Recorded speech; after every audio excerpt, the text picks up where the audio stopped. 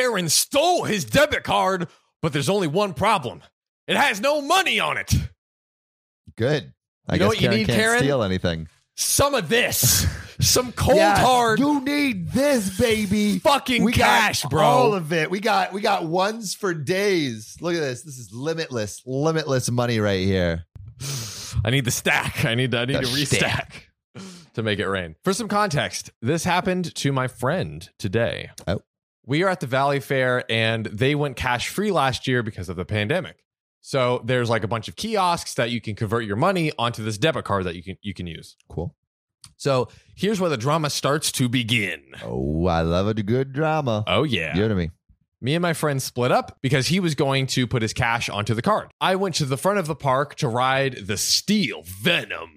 Yeah. Sounds fun. The machine he was trying to use wasn't accepting his money, and he was getting frustrated. Cue Karen. You see, I never want to cue Karen. I always want to say like, "Hey, get off the stage, Karen." Yeah, with the hook that Yeah, pulls the you off hook, or whatever. yeah. Karen came up to him, accusing him of stealing $20. Why?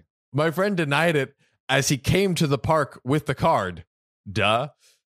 Anyways, her entitled kid starts crying because they were locked on the idea that he stole it from them. Sounds like you are trying to steal his card, and this is just like an elaborate scheme. Oh my God, the people with this logic it Ridiculous. just gets me every time. From now on, I'm going to call my friend by F. Anyway, F started walking to a different kiosk because the one he was at wasn't working. Okay. The thing is, Karen and entitled kids started following him, Uh-oh. trying to be inconspicuous, but it was so obvious that they were following him. And then, in the truest Karen fashion, she called over the supervisor to try and interrogate him. Please let me talk to the supervisor. Oh my And God. She tried to interrogate him into admitting that he stole the You money. didn't steal the money, Karen. Oh my God. After the supervisor left, my friend F went to the next kiosk he could find. And after he inserted the card to check his balance, Karen snatched it out of his hand and ran away as fast as she possibly could. Karen is actually the one stealing right now. Literally. Note, there was no employees around at this time.